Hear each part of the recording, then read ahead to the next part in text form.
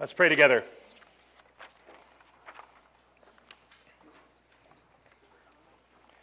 Father, what an incredible thing you have done in sending your Son. What an incredible thing that you have done, that you prophesied thousands of years before that you would do this thing. And Father, what a wonderful thing it is that you keep your promises.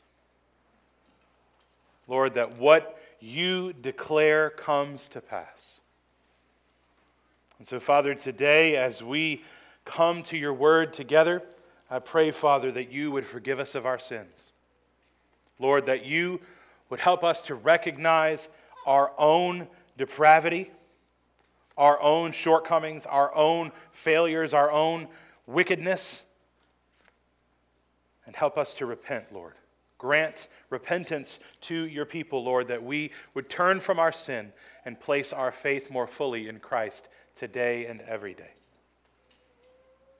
Father, as we come to your word together this morning, as we examine these things, as we think about the coming of your Son in the incarnation, Father, I pray that Christ would be glorified and exalted in our hearts.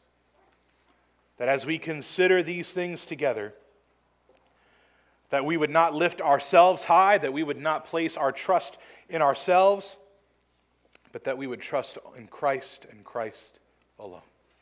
We pray this in His name and for His glory. Amen.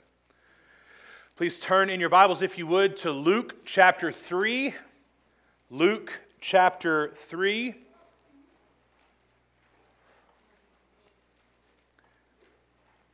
Last week, we concluded our series through the book of Malachi. Malachi was the final Old Testament prophet. His book comes last in the Old Testament for a reason.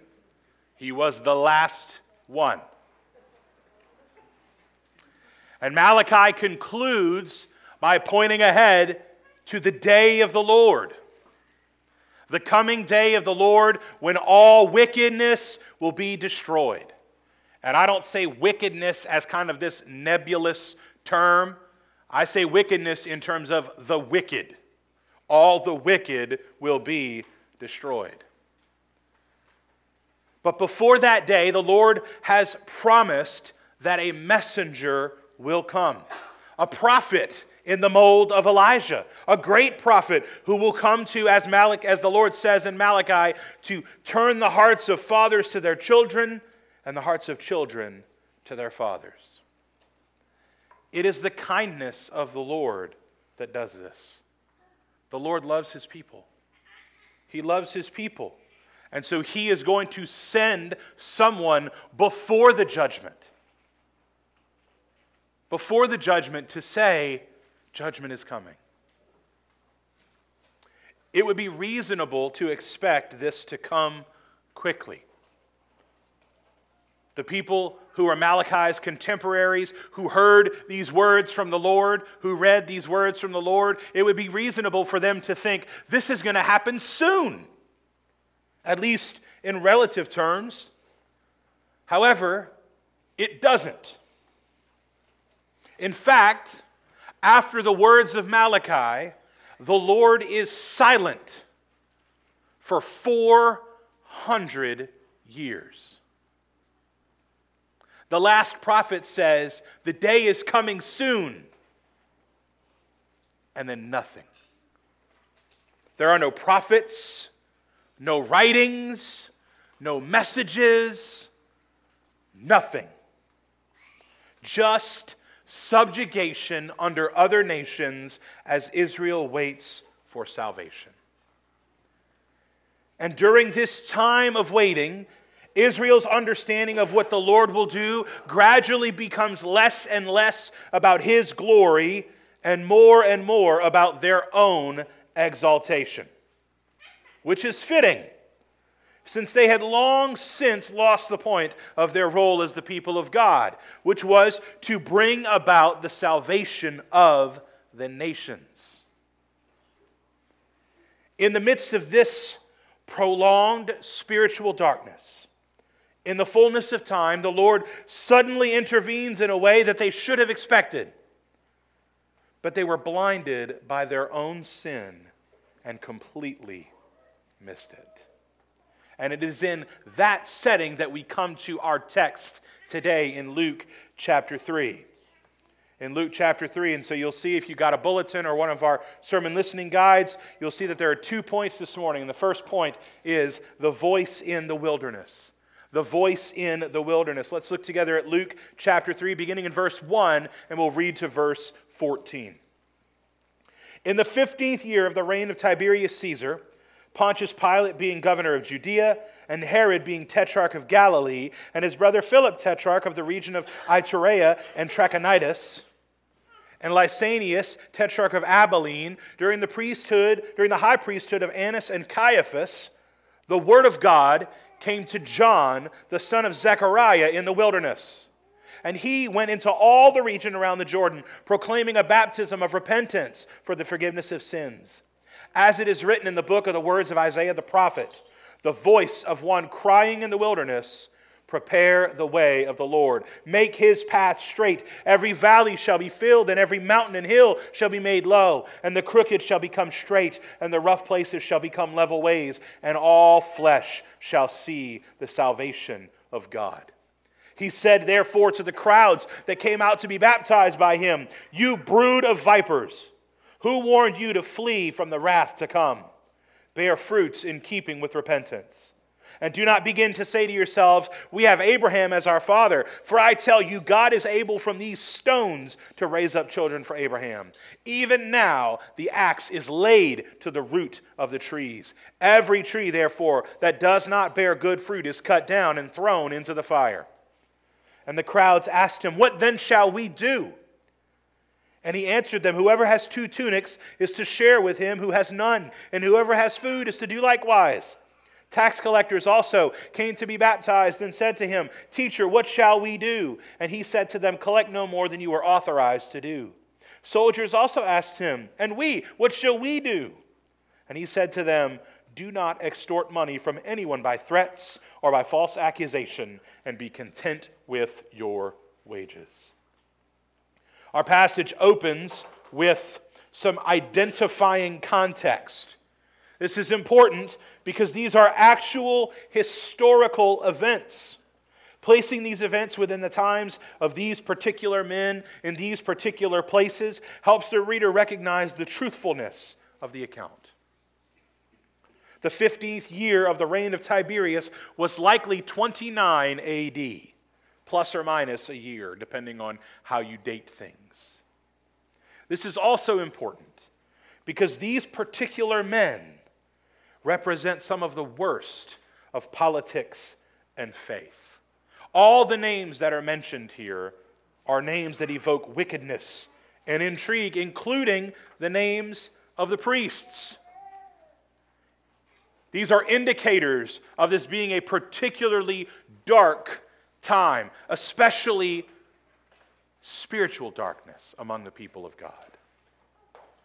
And we're told that at this time and at this place, the Word of God came to John in the wilderness. The phrase used there is similar to the phrase used for how the Lord spoke to the Old Testament prophets like Isaiah and Jeremiah. If you go back and look in their books, you see the Word came to them. The Word came to them. The Word came to them. In the same way, the Word of God comes to John. But in order to fully make sense of John, we need to go back a couple of chapters to Luke chapter 1. And so flip back in your Bible a page or two over to Luke chapter 1, beginning in verse 5. In the days of Herod, king of Judea, there was a priest named Zechariah of the division of Abijah. And he had a wife from the daughters of Aaron, and her name was Elizabeth. And they were both righteous before God, walking blamelessly in all the commandments and statutes of the Lord. But they had no child, because Elizabeth was barren, and both were advanced in years.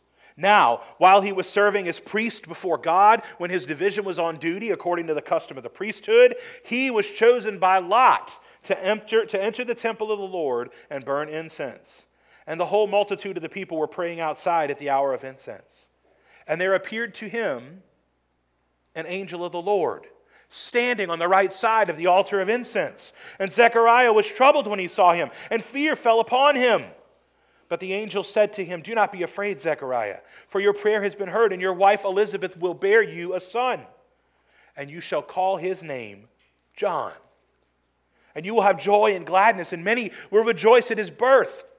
For he will be great before the Lord, and he must not drink wine or strong drink. And he will be filled with the Holy Spirit, even from his mother's womb. And he will turn many of the children of Israel to the Lord their God, and he will go before him in the spirit and power of Elijah, to turn the hearts of the fathers to the children, and the disobedient to the wisdom of the just, to make ready for the Lord a people prepared." We read of an average priest named Zechariah, with an average wife named Elizabeth, who are not notable in any way save for the fact that they are righteous and walk blamelessly in the commandments of God. They're not people of status or stature. They're not particularly well known. They're not wealthy. They are not important to anyone. And yet here they are. We're told that they are old and they have no children, because Elizabeth was barren. And suddenly, one night, Zechariah is chosen by Lot to go into the temple to offer the incense offering, to go and burn incense. This is a regular custom that they did. They said, whose turn is it to go and burn the incense? Well, we'll let the Lord decide. And so they would cast lots. This is not random happenstance. The Lord, who is sovereign over all things, made it so that on this particular night, Zechariah was the one whose lot was drawn. And he goes into the temple. And as he is entering into the temple to burn the incense, what does he see but an angel of the Lord next to the altar? Remember, 400 years have passed. There is no one alive who knows anyone who has ever lived, who knew anyone who had ever lived, that saw an angel. And yet here, before Zechariah, inside the temple, is an angel. And angels, just for the record, they don't look like that. Right? That's not what they look like. There's a reason why every time an angel shows up, the first words out of their mouth are, "Don't be afraid. Don't be troubled. Don't be alarmed." It's because they're terrifying. And again, an angel shows up, and what does he say to Zechariah? Don't be troubled. Don't be troubled. Don't be afraid. Because Zechariah was troubled. He was afraid.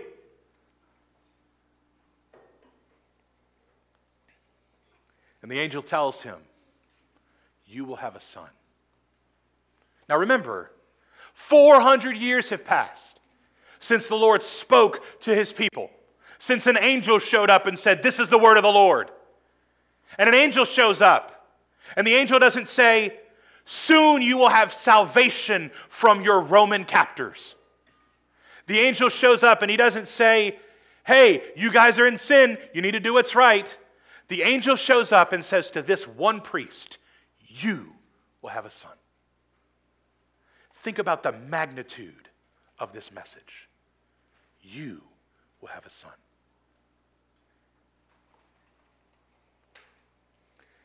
And this son will be set apart for the Lord. We know this because we're told he will have no wine or strong drink. This is an indicator of something called the Nazirite vow, which you can find in Numbers chapter 6. And those who took the Nazirite vow are set apart for the Lord. They are especially consecrated. Things that are okay for other people of the nation of Israel are not okay for people who take a Nazirite vow, because they say, "I am set apart for the Lord for special purposes." And so they eat and drink nothing from a grapevine. They don't drink juice, they don't drink wine, they don't use seed oils, they don't use any of that. They consume none of that, right, Jenny Kate? They do not cut their hair. Their hair grows from the moment they are born until the day that they die. And they do not touch anything dead so as to become unclean. You see, people who were following the Jewish law could touch unclean things. They would just have to go through the purification process afterward. That's how they dealt with things like when their family members died. But for those who took a Nazirite vow, they wouldn't even do that. And so, this baby who was to come would be set apart for the Lord. He would be filled with the Holy Spirit from within his mother's womb. This is significant because what we see in the Old Testament is different regarding the Holy Spirit than what we find in the New Testament. Because in the New Testament, the Holy Spirit is given to us, given to the people of God as a seal, as a sign and a seal of his promises. In the Old Testament, the Spirit was given, the Spirit was taken away. Famously, Saul, the Spirit of the Lord rushed upon him. And then later, when Saul was in sin, the Spirit of the Lord departed him. But it's often talked about that the Spirit would come upon people in moments of particular holiness or righteousness or reverence. But John was different. In his mother's womb, he had the Spirit. And what will he do? What will he do? He will turn the hearts of the people to God. The angel uses the language that we found in Malachi. That he would come in the spirit and power of Elijah. That he would turn the hearts of fathers to the children. This is the prophet that they have been waiting for to prepare the way for the one they've really been waiting for. Zechariah doesn't believe the angel at first. He asks questions. How can this be? I'm old. My wife is old. She's barren. If you are familiar with the Bible at all, those questions are going to sound familiar to you. Because they're the same questions that Abram asked when the angel showed up to him and said, "You're going to have a son." And he said, how? I'm old, my wife is old, and she's barren. And the angel tells him, well, since you didn't believe me, as a sign, you will be unable to speak until the baby is born. Think about how heavy this will weigh on this man. Think about it. He has just experienced something that the nation of Israel has been longing for. He is going to want to run out of the temple and say, "The Lord has spoken." And he can't say a word. He cannot say a word. We're told in Luke chapter 1 that he comes out. And it was apparent to everyone that he had seen something. And they said, "What do you see? What did you see? What did you see?" Can't talk, sorry. Later on, Elizabeth is with child. And as she is with child, her cousin Mary comes to visit, who has also been visited by an angel and told, "You are going to have a son." And just like her cousin Elizabeth, who it was not possible to have a son because she and her husband are old and she is barren, Mary says, "It's not possible for me to have a son because I've never slept with a man. The thing that is required to have a baby, I have never done." And yet, she is also with child. And the scriptures tell us in Luke 1:39 through 45 this. In those days, Mary arose and went with haste into the hill country to a town in Judah. And she entered the house of Zechariah and greeted Elizabeth. And when Elizabeth heard the greeting of Mary, the baby leaped in her womb. And Elizabeth was filled with the Holy Spirit and exclaimed with a loud cry, "Blessed are you among women, and blessed is the fruit of your womb. And why is this granted to me that the mother of my Lord should come to me? For behold, when the sound of your greeting came to my ears, the baby in my womb leapt for joy. And blessed is she who believed that there would be a fulfillment of what was spoken to her from the Lord." It's a pretty incredible thing that a clump of cells can leap for joy, huh? What a thought. Anyway, that's a little aside. John the Baptist prophesied about the Messiah before he was even born. The fact that he was filled with the Holy Spirit in his mother's womb meant that when he was in the presence of the Savior, he was overcome with joy. So much so that his mother knew it. What an incredible thing. What an incredible thing. And then a little while later, John is born.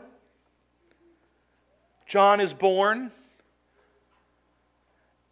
And all of his relatives want to name him after his father. And his mom says, nope, his name is John. And they all argue with her, which is such a weird thing to think. Like, could you imagine going to the hospital and arguing with your with a woman in your family when she has a baby? We're going to name him this. No, don't do that. Well, no, there's some names I think people should argue with, but this isn't one. And they say, but there's nobody in your family. None of your relatives are called John.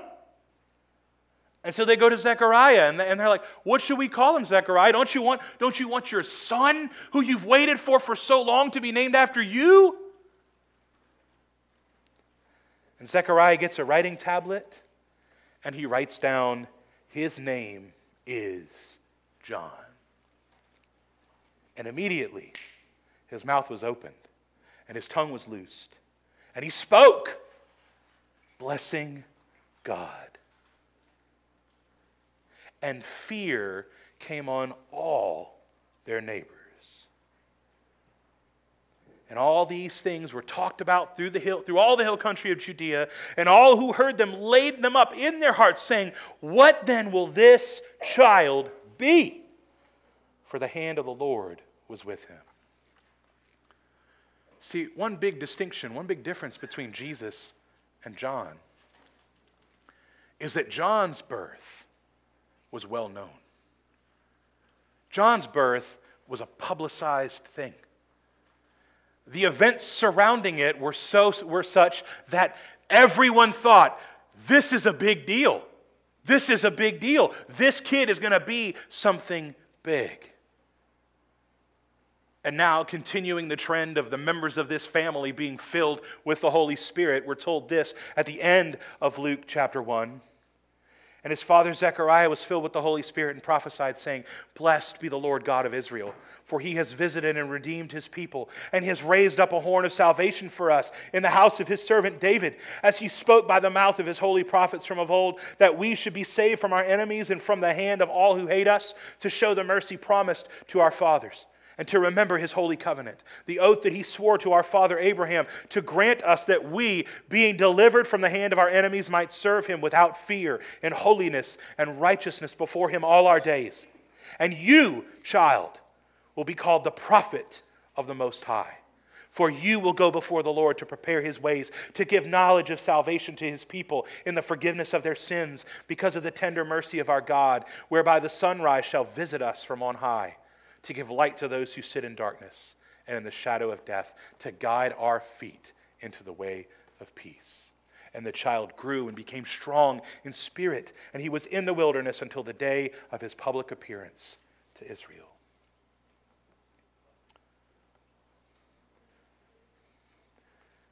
Zechariah, after being filled with the Holy Spirit, prophesies. He blesses God. He speaks of the fact that salvation has come from the house of David, as they've all been longing for. And then he calls John a prophet. And he says, the sunrise shall visit us. Again, that language from Malachi. Malachi 4:2, but for you who fear my name, the Son of righteousness shall rise with healing in its wings. Prophecy after prophecy after prophecy after prophecy after prophecy are finally coming true. And John, we're told there at the end of chapter 1, at the very end, goes out into the wilderness. And then in chapter 3, that's where we find him, right? The word of God came to John out in the wilderness. And so what does he do? We're back in chapter 3 now. You can flip back over. We're told that he goes out into all the region around the Jordan, proclaiming a baptism of repentance for the forgiveness of sins. We'll come back to this message of repentance in a bit. But I wanted to set the context, I wanted to set the stage for who John was, because I want you to picture this guy. Long hair that has never been cut. Wandering around out in the wilderness like a wild man. We're told elsewhere that he eats locusts and wild honey. He wears garments that are made out of camel's hair. This is not a soft man with soft words. But he is a man of God who is speaking his word to his people. I think it's important for us to remember this. Because oftentimes when we think about the gospel and about proclaiming the gospel, we think about it in terms of how nice we must be. We must be soft and gentle as we proclaim the gospel. John was not soft. He was not gentle. What was he? He was bold. He was fearless. He was truthful. That is what we must be. We're told that John fulfills the prophecy coming from Isaiah, which says, the voice of one crying in the wilderness, prepare the way of the Lord, make his path straight. Every valley shall be filled, every mountain and hill shall be made low, and the crooked shall become straight, and the rough places shall become level ways, and all flesh shall see the salvation of God. In ancient times, when a city or town knew that they would be getting a visit from the king, they would go about some renovation projects. They would go out and they would straighten and widen the road coming into town. Because the king would come with a big entourage. He would have all kinds of men with him. There would be flag bearers and lots of pomp and circumstance and celebration. And it's really hard to do that down a little uneven, winding path. And so they would go out and they would straighten the road and they would widen it so that the king would be able to receive a proper welcome. Well, this king who is coming is far greater than any earthly king. And to make proper room for his glory, they must level and straighten everything. Every valley shall be filled. Every mountain and hill shall be made low. The crooked shall become straight, and all the rough places shall become level ways. In order to truly, properly welcome the king who is coming, you really, really, really need a big path. Why? Because this king is coming so that all flesh will see the salvation of God. Again, the message of salvation to the whole world that Israel totally forgot. I mentioned before about John's message of repentance. I want to come back to that. This is the message of salvation. Repent and place your faith in the coming king. But the question is this: what is repentance? What is repentance? Is it saying I'm sorry? Is it saying I'll try my best? What is repentance? Repentance is confessing sin. Repentance is acknowledging before God that we are sinners who are undeserving of his love and favor. That is what repentance is. And that's the message that John proclaims. And if you'll notice, John has a terrible church growth strategy. Awful, terrible, ridiculously bad. He said, therefore, to the crowds that came out to be baptized by him, "You brood of vipers!" Would you guys like that on Sunday mornings if Pastor Michael got up to welcome you and said, "Good morning, you brood of vipers"?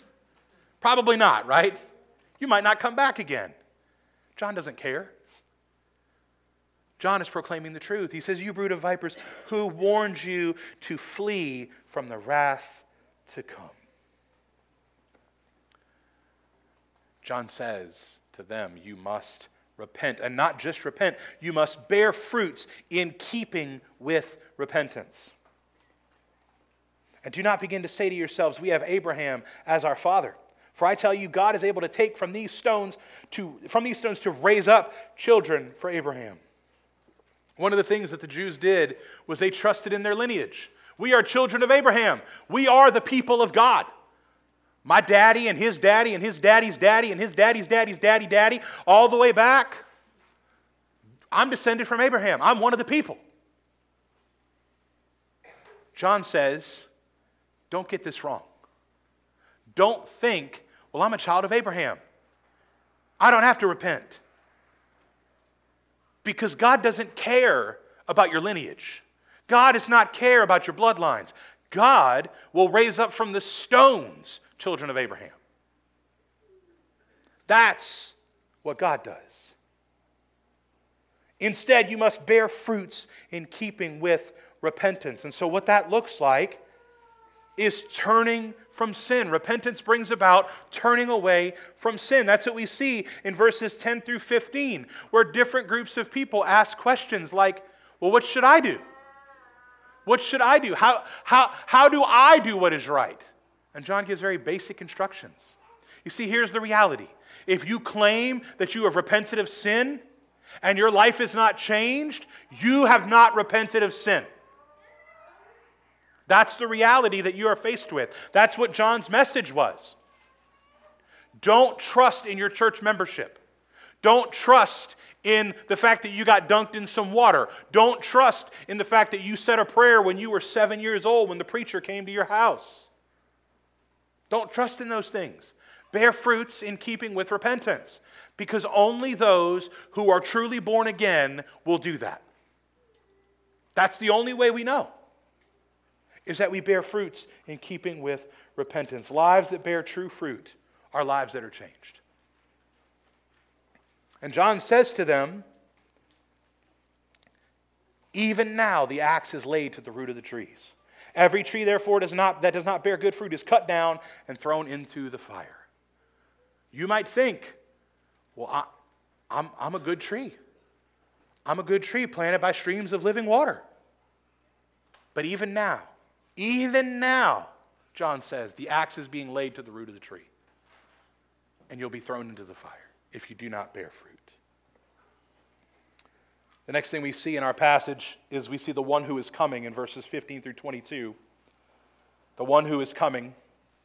As the people were in expectation and all were questioning in their hearts concerning John, whether he might be the Christ, John answered them all, saying, I baptize you with water. But he who is mightier than I is coming, the strap of whose sandals I am not worthy to untie. He will baptize you with the Holy Spirit and fire. His winnowing fork is in his hand, to clear his threshing floor and to gather the wheat into his barn, but the chaff he will burn with unquenchable fire. So with many other exhortations, he preached good news to the people. But Herod the Tetrarch, who had been reproved by him for Herodias, his brother's wife, and for all the evil things that Herod had done, added this to them all, that he locked up John in prison. Now, when all the people were baptized, and when Jesus also had been baptized, and was praying, the heavens were opened, and the Holy Spirit descended on him in bodily form like a dove.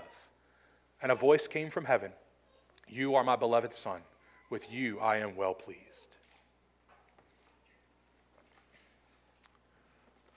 This is the first move of God that the people have seen in hundreds of years. Hundreds of years. And so what are the people asking among themselves? Is this the Christ? Is this the Messiah who we've been waiting for? Is this him? Is he the one? And John tells them no. There is one who is coming who is greater than I.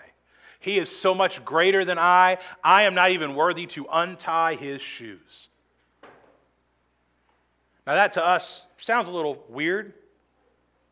But remember, in this culture, untying the sandals is the job left to the servant whose job it is to wash the feet. And as we covered before when we walked through Mark's gospel, washing feet was the lowest job for the lowest servant in the household because it is disgusting. And some of you people who don't like feet are about to say amen. But it's even grosser than that Because remember, these folks walked everywhere in open-toed sandals, on dirt roads that animals also traveled down. So every time it rained, it turned into poop mud. And that is what was all over their feet. And so this was a disgusting job. And John says, the one who is coming is so great that I am not even worthy to wash his feet. Remember, John was the one that everybody knew about. He was the one that everybody knew about from the moment of his conception. Everybody knew. And then he was born and everybody thought, what is this kid going to do? What is he going to become? This is incredible. And here is this famous boy who is known throughout the whole region, now grown into a man that everybody knows. Everybody knows about the wild man in the wilderness preaching repentance. Everybody knows. And he says, you think I'm great. Compared to Christ, I am nothing. John is attracting crowds, but Jesus is better. John's entire purpose was to point to one greater than himself. In John chapter 3, 25 through 36, we see this. Now a discussion arose between some of John's disciples and a Jew over purification. And they came to John and said to him, Rabbi, he who was with you across the Jordan, to whom you bore witness, look, he is baptizing and all are going to him. John answered, a person cannot receive even one thing unless it is given him from heaven. You yourselves bear me witness that I said I am not the Christ, but I have been sent before him. The one who has the bride is the bridegroom. The friend of the bridegroom, the one who stands and hears him, rejoices greatly at the bridegroom's voice. Therefore, this joy of mine is now complete. He must increase, but I must decrease. I'm going to pause there for a moment. You see, John is not just speaking figuratively here. He's not just saying Jesus is better than me. He must increase, so I must decrease. That's true. But literally what John is saying is, my esteem among the people must go down so that Christ will go up. Remember how this conversation started.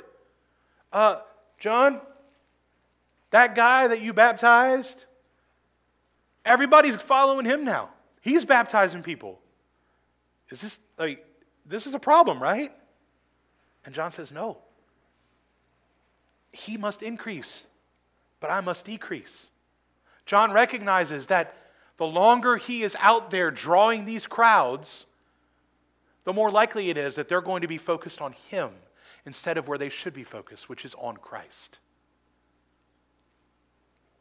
Verse 31, back in John chapter 3, he who comes from above is above all. He who is of the earth belongs to the earth and speaks in an earthly way. He who comes from heaven is above all. Whoever receives his testimony sets his seal to this, that God is true. For he whom God has sent utters the words of God, for he gives the Spirit without measure. The Father loves the Son and has given all things into his hand. Whoever believes in the Son has eternal life. Whoever does not obey the Son shall not see life, but the wrath of God remains on him. John the Baptist gets it. John the Baptist is Trinitarian. He recognizes the Son and the Father. He gets it. John the Baptist understands. He must increase, but I must decrease. Why? Why? Because John talks about the wheat and the chaff. The wheat and the chaff. He says that the one who is coming, his winnowing fork is in his hand to clear his threshing floor and to gather the wheat into his barn. But the chaff he will burn with unquenchable fire. If you are unfamiliar with wheat farming, let me give you a little bit of some insight here. Wheat and chaff grow on the same plant. One of them is useful. One of them is turned into bread and other things. The other one is garbage. And then what happens is you have to let them both grow, and then you harvest them, and then you have what's called the threshing floor, where you break it apart, and you know what you do? You toss it up in the air, and the wind blows the chaff away, and the wheat falls to the ground, and you harvest the wheat. And so what is happening here? Among the nation of Israel, there are those who are wheat and those who are chaff. Those who are of God and those who are not. And what is the purpose of Jesus? To come to separate the wheat from the chaff. That's what he's there to do. John understands that part of what the Savior's coming means is what the Old Testament prophets talked about. That the Lord is going to separate out those who are truly his people and those who just claim the lineage. John, to bear out fully how much John recognized the importance of Christ over himself, he died a prophet's death.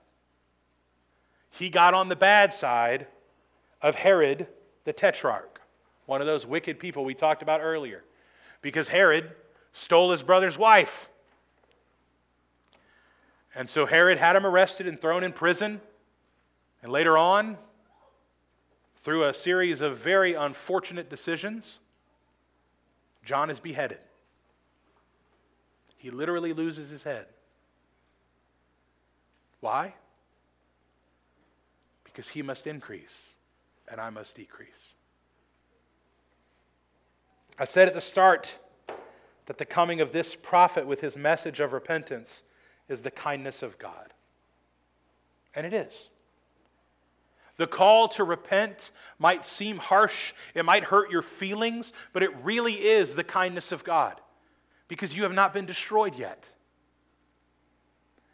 But we must be wary of doing what our flesh desires, which is to use that kindness as a license to sin. Paul in Romans chapter 2 says this, "Therefore you have no excuse, O man, every one of you who judges, for in passing judgment on another you condemn yourselves, because you, the judge, practice the very same things. We know that the judgment of God rightly falls on those who practice such things. Do you suppose, O man, you who judge those who practice such things and yet do them yourselves, that you will escape the judgment of God? Or do you presume on the riches of his kindness and forbearance and patience, not knowing that God's kindness is meant to lead you to repentance? But because of your hard and impenitent heart, you are storing up wrath for yourself on the day of wrath when God's righteous judgment will be revealed." It is tempting to say, well, God hasn't struck me down yet, so I guess I'm doing all right. What you are doing is presuming upon the kindness of the Lord. And the kindness of the Lord is meant to lead you to repentance. The kindness of the Lord is meant to make us say, wow, I deserve destruction, and yet God has not utterly destroyed me yet. I should repent of my sin. But instead, in our flesh, what do? I'm free to sin some more, and some more, and some more. And as John's message told us, repentance bears fruit. And so if you say to me, I have repented of my sin, I have professed my faith in Christ, I'm saved, Pastor, and your life bears no fruit in keeping with repentance, you are mistaken. Whether you're lying to yourself or you're lying to me is unclear, but you are lying. Because true repentance bears fruit.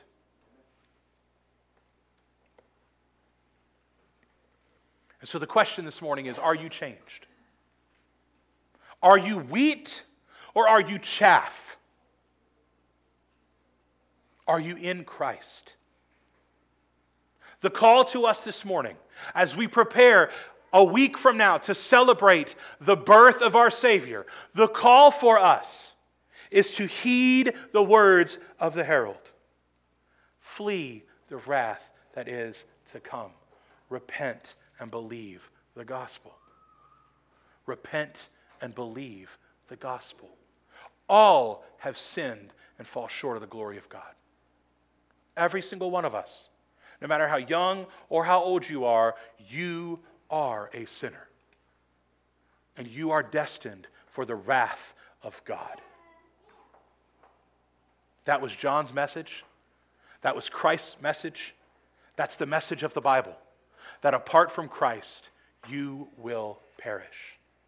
And so this morning, if you do not know the Lord Jesus Christ, I would encourage you to come and talk to me, to seek me out, because I will be glad to share with you how you too can repent and believe the gospel, how your life can be changed by Jesus Christ.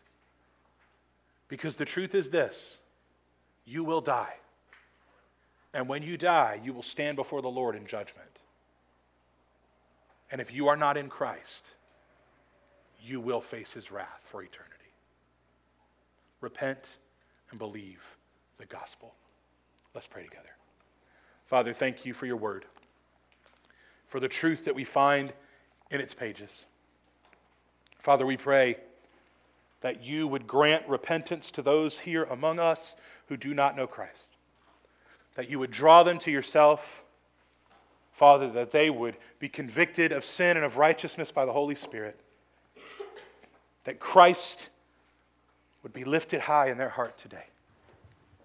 Father, for the rest of us, I pray that we would continue to bear fruit in keeping with repentance, that our lives would be marked by the change brought about by the gospel of Christ, because he has changed us. Father, speak to your people during this time. In Christ's name, amen.